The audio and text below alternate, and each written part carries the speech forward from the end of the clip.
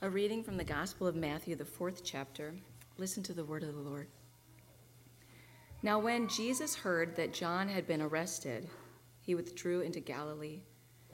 And leaving Nazareth, he went and lived in Capernaum by the sea, in the territory of Zebulun and Naphtali, so that what was spoken by the prophet Isaiah might be fulfilled. In the land of Zebulun and in the land of Naphtali, the way of the sea beyond the Jordan, Galilee of the Gentiles, the people dwelling in darkness have seen a great light, and for those dwelling in the region and shadow of death, on them a light has dawned. From that time, Jesus began to preach, saying, "Repent, for the kingdom of heaven is at hand." While walking by the Sea of Galilee, he saw two brothers, Simon, who was called Peter, and Andrew his brother, casting a net into the sea, for they were fishermen. And he said to them, "Follow me, and I will make you fishers of men." Immediately they left their nets and followed him. And going on from there, he saw two other brothers, James the son of Zebedee and John his brother, in the boat with Zebedee their father, mending their nets. And he called them. Immediately they left their boat and their father and followed him. And he went throughout all Galilee, teaching in their synagogues and proclaiming the gospel of the kingdom, and healing every disease and every affliction among the people. So his fame spread throughout all Syria, and they brought him all the sick, those afflicted with various diseases and pains, those oppressed by demons, those having seizures and paralytics, and he healed them. And great crowds followed him from Galilee and the Decapolis, and from Jerusalem and Judea, and from beyond the Jordan. The word of the Lord.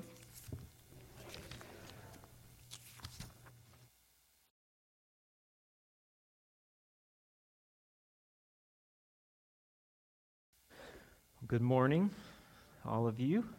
It's good to be with you this morning. As was shared, my name is Jason Polk, and it's really a joy to be here and to open God's Word together as we do that. Let me pray for us, and then we're going to begin looking at God's Word together. Holy God, we thank you and praise you. You are merciful and gracious and holy. We pray that you would open our hearts and our eyes to receive from your word this morning whatever it is that you would desire us to see and hear. We look to you, we place our hope in you, and we commit this time to you in the name of Christ. Amen. As was shared, my family, my wife Liz, and our 4 kids live in Addis Ababa, Ethiopia, on the eastern side in the Horn of Africa, and we've lived there for about 10 years. And so as we go through our sermon, I'll hopefully be able to share a few glimpses or a few stories of things from our life and our ministry there. And then I think after the service we'll have, for those who are able to stay, a longer time where we can share and show a few pictures and help you envision a bit. There it is. Envision a bit of our life and ministry in Ethiopia. So I invite you to do that. We're going to be looking, as was read, from the Gospel of Matthew, chapter 4. We're going to be looking at starting in verse 12 and going down through verse 25. And as we do that, we've already heard, we're going to hear about fishermen. The section in the middle that was read, Jesus and the fishermen on the Sea of Galilee. And I don't know about any of you, I enjoy fishing. I enjoy trout fishing especially. My stepdad taught me how to trout fish at a very basic level when I was in high school. And so from time to time, whenever we get the chance, I like to go do that. Maybe some of you enjoy fishing, but that is not the kind of fishing we're talking about here. Okay, no sport fishing shows, where you're in the bass boat, nothing like that. This kind of fishing that we're going to look at here is more like the dangerous catch reality show. The crab fishermen out in the Bering Sea, or if you've seen the movie The Perfect Storm, and going out for the swordfish fishing, and the big storm comes. And these kind of fishermen, right, are people who have grown up learning from their fathers and their grandfathers the way of the water. These are men who they know the smell of salt in the air. They know the smell of fish in the air. These are men who are as comfortable walking on a boat, maybe more comfortable walking on a boat than they are on the land sometimes. These are men whose very heart and blood pumps with being on boats and throwing out nets and gathering up fish to take a catch. That's the kind of fishermen we learn about here. And we see something really bizarre happen, right? Which is that these fishermen, these multi-generational fishermen in a kinship culture, see this strange Jewish rabbi walking down the shore who says, "Hey, follow me." And they do it. They leave their boats. They leave their nets. They leave their father in the boat, right? He's like, "There with all the nets. What am I supposed to do with all these nets?"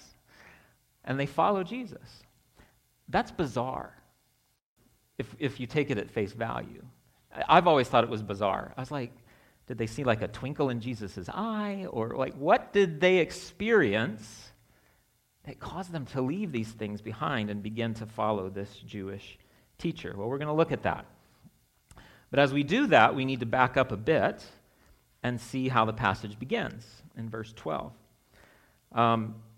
Now when Jesus heard that John, this is John the Baptist, the cousin of Jesus, when Jesus heard that John the Baptist had been arrested, he withdrew into Galilee. Now, if we were reading a novel, that may or may not be an important detail, right? In our modern sensibilities about novels and literature, they have all kinds of details in there. It just helps us to imagine it, see the picture. Words describing a character, describing a room and what it looked like and what was in the room. Biblical writers don't do that. They're not modern literary figures. They're ancient writers. And they had very different sensibilities about the kind of details they shared, which usually means that when they share a detail, it's for a reason. It's not just background. It's not just so you can picture it. They're sharing that detail because they have a purpose, a very clear purpose in what they're wanting to say. And so when the author of the Gospel of Matthew says, Jesus heard that John the Baptist, his cousin, had been arrested. Why? We'll find out later in the Gospel, but it's because John was challenging Herod Antipas, the ruler over Galilee, was challenging him about his marriage. He had encouraged the wife of his brother and to get divorced so that he could marry his sister-in-law, basically. And John the Baptist says, that doesn't work. In our Jewish society, in our biblical understanding of the Torah and the way things are supposed to happen, that makes you an illegitimate ruler. And John the Baptist is challenging them in a very direct way. And so this Herod, puts John the Baptist in jail. And so Jesus, when he hears this leads him to withdraw into Galilee. Why does he do that? To Galilee. Is it because he's afraid?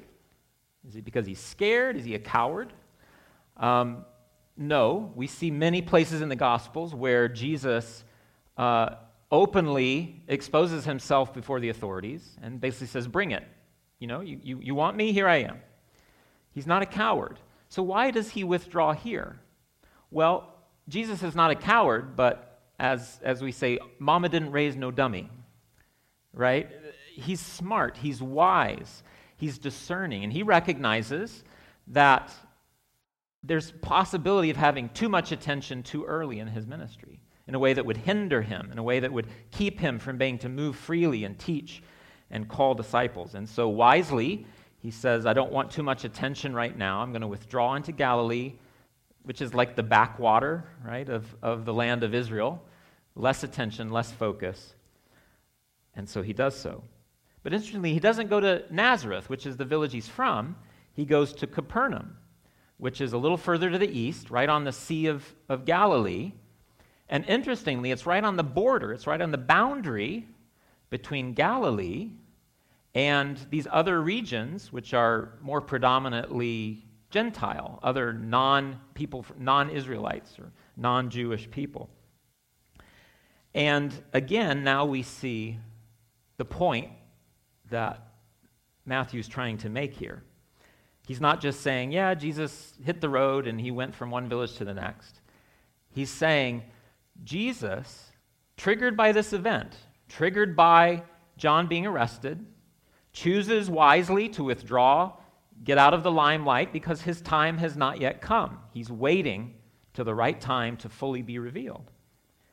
But Matthew says, don't miss the deeper meaning, the deeper importance of that movement.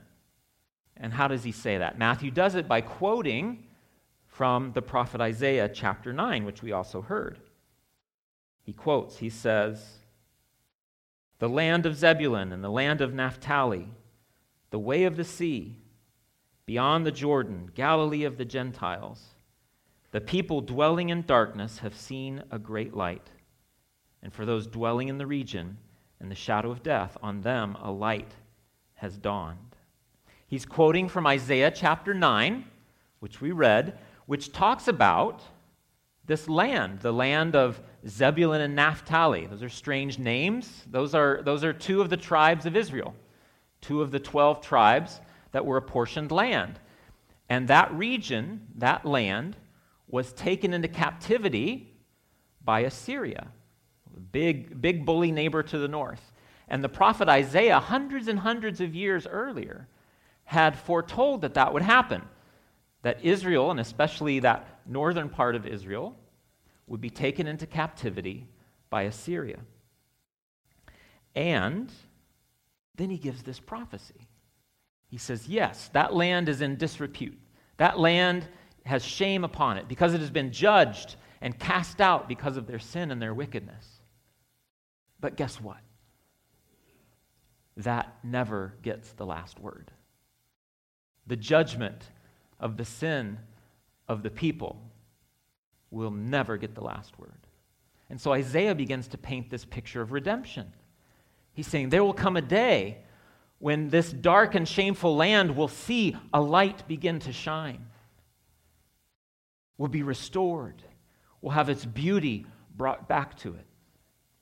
And it goes on to say, for us, right, one of the famous passages that gets quoted at Christmas time, for to us a child is born, to us a son is given. Many of you probably hear the music from the Messiah going through your head if you're all familiar with that piece of music. Wonderful Counselor, the mighty God, the everlasting Father, the Prince of Peace. What is this language? Well, this is messianic language. Isaiah is saying, there will come a ruler and a king that will be born, and he will cast out the darkness. He will cause light and beauty and redemption to shine in this land once again. And eventually that happens. Eventually, all of God's people taken into exile, eventually hundreds of years later, some of them do come back. They come back from Babylon, from the southern groups, but they are able to come back to the land and rebuild the temple and begin again in the times leading up to Jesus. But, as is often the case with Old Testament prophecy, there's often a near fulfillment, something that happens in the nearer future that fulfills it in some ways, but never entirely. It's like, really, that's it? You know, they come back, they rebuild a temple, but the old men are crying because the temple isn't as beautiful as the one before. That's the light shining? Is that all we get? And so the people of Israel this time, they felt that gap. It's like it sort of happened and it sort of didn't. And so they continued to wait and build up this expectation that a Messiah would come. That if we just wait for the Messiah to come, he will make everything right. He will overthrow our oppressors. At the time of Jesus, the Roman government, they believed this heightened sense that a Messiah would come and throw off the Roman government and set them free. what is Matthew saying? He's saying at the beginning of this passage, everything you read next about fish and about teaching and about this strange Jewish rabbi walking by the sea, don't miss the point. Messiah is here. The light is shining. That thing that sort of happened when God's people came back from their captors, now here's the full meal deal, the full package is now among us. That's what Matthew is declaring when he quotes this passage from the book of Isaiah. And so that first section, if we could come up with one word to summarize it, it's Messiah, right? How and why do these disciples fishing on the sea respond in this dramatic way? Well, it's because their eyes are open to the fact that this strange Jewish teacher calling them to follow him has this messianic aura around him, that the things he does and the things he says ring with this that existed all throughout the time, that the Messiah would come. He is the Messiah. Now what? We get to the next section. We get to verse 17. It says, "From that time Jesus began to preach, saying, 'Repent, for the kingdom of heaven is at hand.'" It's exactly the same thing that John the Baptist was teaching when he was baptizing people. Repent, for the kingdom of God is at hand. So Jesus continues that message, he continues that teaching, and then we come to verse 18. With this messianic message ringing in our ears from verse 12 and following, we now say, "And while Jesus was walking by the Sea of Galilee, he saw two brothers, Simon Peter and Andrew, casting a net into the sea, for they were fishermen. And he said to them, 'Follow me, and I will make you fishers of men.' And immediately, not after some consideration, not after some debate, but immediately they left their nets and followed him." Now again, I've always thought this was really weird, very bizarre. Why would you? Well, there's a couple things we can realize. Number one, this is not the first time that Jesus and Simon Peter and some of these other figures have met. They've met before. We read about it not in Matthew's gospel, but we read about it in the Gospel of John, where it says Simon Peter and another disciple were with John the Baptist. They had already been hearing the teachings of John the Baptist. They had been with him. They had seen him baptizing. And they are there when Jesus walks by. And John says, "Behold the Lamb of God who takes away the sins of the world." And so Simon Peter and this other disciple, they follow him and they say, "Who is this guy?" And we read about two others, Nathanael and Philip. I don't know why it's doing that, but can you hear okay? All right, we'll keep going. They also are interested and begin to see that Jesus has this messianic feeling about him, okay? And so this is not the first time they've met. But now Jesus finds them again on the Sea of Galilee in their own home turf and calls them. But again, more happens here than just Matthew reports. We have a very similar telling of this same event in Luke chapter 5. And that's where, many of you may be familiar with the story, Jesus says, "Hey guys, did you catch anything?" That's the perennial fisherman question, right? Anytime fishermen meet, they like, "Hey, how are the fish biting? Did you catch anything?" Jesus throws that out to them. "What you got?" What is a good kind of interactive Jewish community? They're always, asking questions and chatting. "What kind of fish have you got?" And they say, "Nothing. Nothing. We don't have anything." He's like, "Interesting. Okay. Why don't you throw your net over there?" And what does Simon Peter says? He's like, "Dude, we've been fishing all night long and we don't have anything, but okay. All right." They throw the net on the other side of the boat, and what happens? So many fish get caught up in their net that it begins to pull the boat over, and the nets are beginning to break, and they have to call all their family and friends to lift this net up into the boat. Jesus is a really good fisherman. right? He knows where the fish are biting. He knows where the fish are. He is the divine fish finder. He knows where they are. And he tells them. And what happens? Simon Peter and these others who have already encountered Jesus, already seen him, already noticed some of the strange messianic kind of things he's doing, now see him on their own home turf on the lake. And he enacts this incredible miracle where their efforts come to nothing and the word of Jesus overflows in abundance. And then he says, hey guys, follow me. And they do. Because they have encountered now the Messiah on their own home territory. And he has called them out by name. And he says, let's go. He's the Messiah. But what else does he give them in this section? Immediately they left, going on from there. These brothers, James and John, are also there and they follow. But what does he say? Not only is he the Messiah, but he gives them a mission. He says, follow me and I will make you fishers of men. He uses an image, often from the Old Testament. In the Old Testament, we see many places where people are caught by hooks or caught by nets as if they are fish. And he says, now I'm going to turn it into an image of what? Restoration and salvation. He's doing, through this fish miracle, the exact same thing that Isaiah did, right, with the prophecy. That this image of darkness, this image of judgment, this image of exile is now going to be turned on its head as the light of the Messiah shows up. He's enacting, as Jesus tends to do, he enacts in his words and his actions the very kingdom of God. And they see it and they begin to recognize it, not fully, right, but in this very beginning way. And they respond and they follow. And he gives them the same mission. And he says, I want to teach you boys something.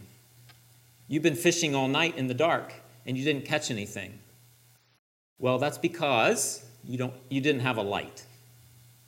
Right? That if anyone's into night fishing, one of the ways you do it is by using a light. Now, in this case, you use a green light. I don't know why. Fish like green light. It has to be a true green light, not like a sodium lamp or anything. But if you lower a true green light down into the water, or even above the water, the fish will start to gather and congregate, and you start catching them. Now, that's not how they did it in the Old Testament times, right? But that image is essentially what Jesus is saying. He's saying, you worked all night in the darkness by your own strength and efforts and caught nothing. Let me show you how to fish in the dark with the light. I was at a missions conference once. It was this massive convention center. And the guy speaking up front, I was way in the back, so he's just this tiny little dot.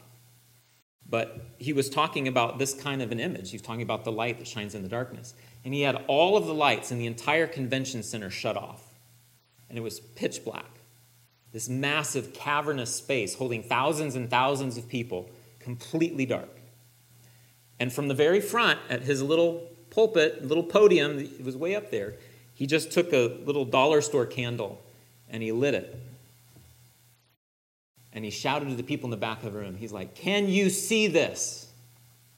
And they said, yeah, we can see that. He's like, this entire cavernous space of darkness. And all it takes is one dollar store candle of light to pierce through all of it. Sometimes when we are in the dark, spiritually, emotionally, in our lives, in our relationships, it feels so profoundly overwhelming. Darkness is real, and it's hard, and it's heavy. But the beauty of this image is that light always wins. If you take darkness and light and you put them together, the light wins every time. Even when it's a convention center against a tiny candle, the light wins. And that's essentially what Jesus is evoking here in this image, right? I'm the Messiah, and if I want you to catch fish, you're going to catch fish, right? But now he says, and I'm going to make you fishers of men. That as you, not through your own strength, not through your own efforts, but through the light of the gospel, proclaiming me as the light, as the Messiah, as you go out into the darkness, you're going to attract fish.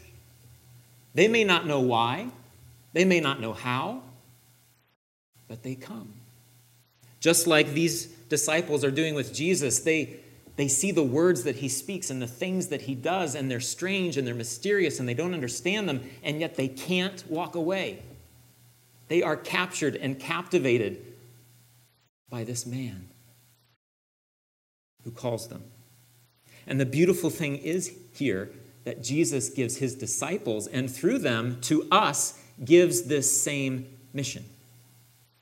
That as we go out into our places of life and family and work and education and wherever God has put us, there are times where it feels dark, and it is. It can be very spiritually dark at times, and that can be overwhelming. And yet Jesus says, you've got a light. Not everybody, but those whom God is calling to himself, they will see that light in you too, as you reflect the Messiah. They may not understand what you're about. They may not understand everything you say or what you're doing. And even if they disagree sometimes with what you're saying and doing, and yet as they see the light of Christ reflected in you, they will be drawn and attracted, and God will stir their hearts by his Spirit. That is the beauty of the gospel and the beauty of how Christ builds his kingdom. So why do these disciples, why do we follow after Christ? Because he's the Messiah, because he gives us a mission, and lastly, because of the way he does ministry. And we see that in this last section, starting in verse 23. Jesus went throughout all Galilee, teaching in their synagogues and proclaiming the gospel of the kingdom and healing every disease and every affliction among the people. So his fame spread throughout all Syria, and they brought him all the sick, those afflicted with various diseases and pains, those oppressed by demons, epileptics, and paralytics, and he healed them. And great crowds followed him from Galilee and the Decapolis, and from Jerusalem and Judea, and from beyond the Jordan. Now, there are a couple things I want to draw out about Jesus' ministry here. First is that it is a profoundly integrated, holistic ministry. He is proclaiming the message and the truth of the gospel, and he is, through his actions, bringing the restoration, the healing of the gospel in very concrete, physical, reality ways. Okay? This is a huge part of the ministry that we do in Ethiopia, where we have a community health team that's caring for some of the poorest neighborhoods of the city and those affected by HIV and tuberculosis and other chronic health issues. And yet, woven through that seamlessly, we are meeting with people, praying with people, sharing the scriptures with people, seeing people come to faith, helping people grow in their faith, planning churches. It's not a bait and switch. It's not a, we treat anyone. We don't care if you're a Christian or a Muslim or Orthodox or Protestant or animist or no faith at all. We treat every person the same. We give them the same care. We don't manipulate. We don't pressure. But we do enact the kinds of actions that Jesus did, right? That we say we follow a Christ. We follow a Messiah. We follow the Son of God, who says that the kingdom of God is at hand, and that there are things we must proclaim to you because that is true, and there are things we must do for you and with you because that is true. Because he desires for souls and bodies, relationships and minds and everything in between to begin to reflect the restoration and the healing that is coming with the kingdom of God. And Jesus has that kind of a ministry. And as he does so, his fame spreads throughout all Syria, which probably the regions right above the land of Israel at this time. It doesn't mean the whole area, but the regions right above where he's at. And that people start bringing people from all these different areas. That's the second thing I wanted to draw attention to, is that crowds, even though his ministry is very much located in Galilee, very small area, testimony of his work begins to spread. And people are coming from all around the Gentile areas, the Jewish areas, the south, the north, beyond the Jordan, the other side of the river. People are coming and hearing and seeing what he's doing.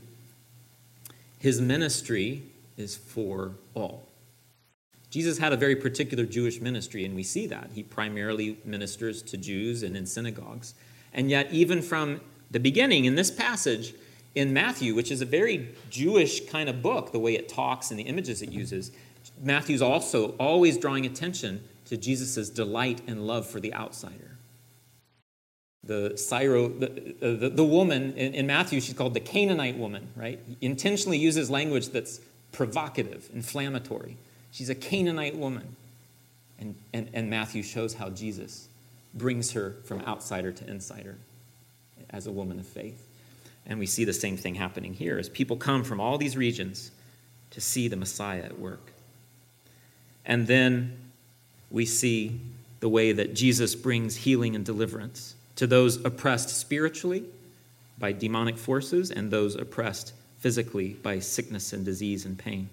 Sometimes this is a criticism people have of the Bible that, well, they think epilepsy is caused by demons, so it's like an ancient, archaic view of medicine. I don't think that's what Matthew's doing here. I think he actually recognizes there's some distinctions between physical illness and spiritual oppression.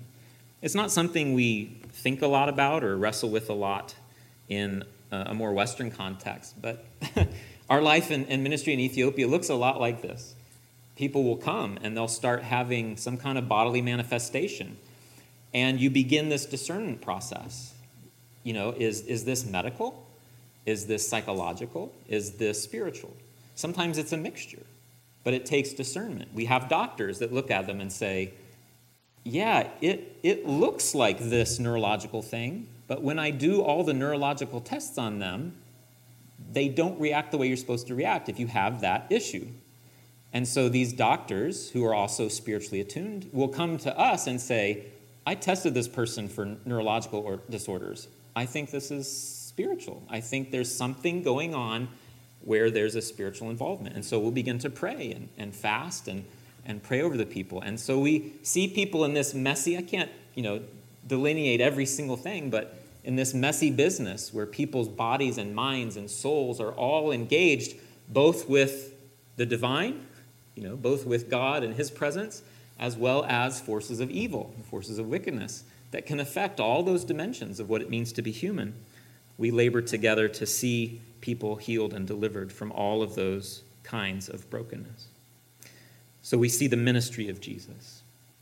Now, as we close, what do we do with all that? Jesus the Messiah, Jesus giving us mission, Jesus giving us ministry. Well, for one, it shows us how it is that Jesus walks by the lake and shouts at these fishermen and they get out of the boat.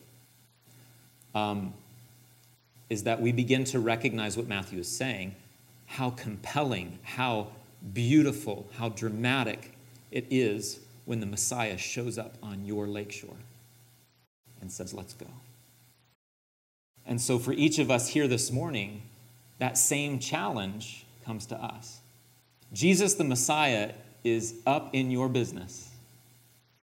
He's on the lakeshore. He's ringing your doorbell. He's coming to find you. He is a fisher of men, and he is the divine fish finder, and he will find you. Wherever you are in your journey, your spiritual relationship, your faith, if you are a follower of Jesus for many, many years, he is right there with you. And the light of the Messiah is shining, overcoming all darkness. And he's calling you to a mission and a ministry that matters, that is beautiful, that is integrated, that is holistic, that is right where you are, and right with the people around you. That you would reflect his light, that you would shine and reflect like a mirror the light of the Messiah in a way that draws fish, usually in ways they don't even know. But just like those fish attracted to that green light, they just see something that evokes a deep spiritual longing. They can't quite let it go. God is delighted to do that. Or if you haven't followed Christ for a long time, if you're beginning in that journey, or you're exploring, or you don't know what you think about faith or relationship with Christ, but maybe you feel some of those same longings stirred, a light or an image or a picture that you just can't shake. That is God calling after you.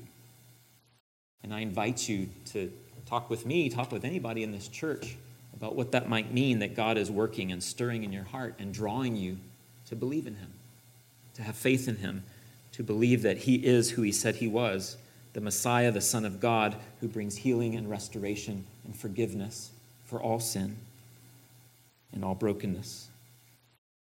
He is the light that shines in the darkness. So whatever darkness you face, in you, around you, physical health, mental health, spiritual health, depression, discouragement, illness, disappointment, spiritual oppression, whatever you face today, never forget that the light of Jesus the Messiah is greater. And he is always with you, and he will always come after you, because he is the ultimate fisher of men that leads us in also reflecting his light and being fishers of men. Let's pray. God, we thank you and praise you for your word, your truth.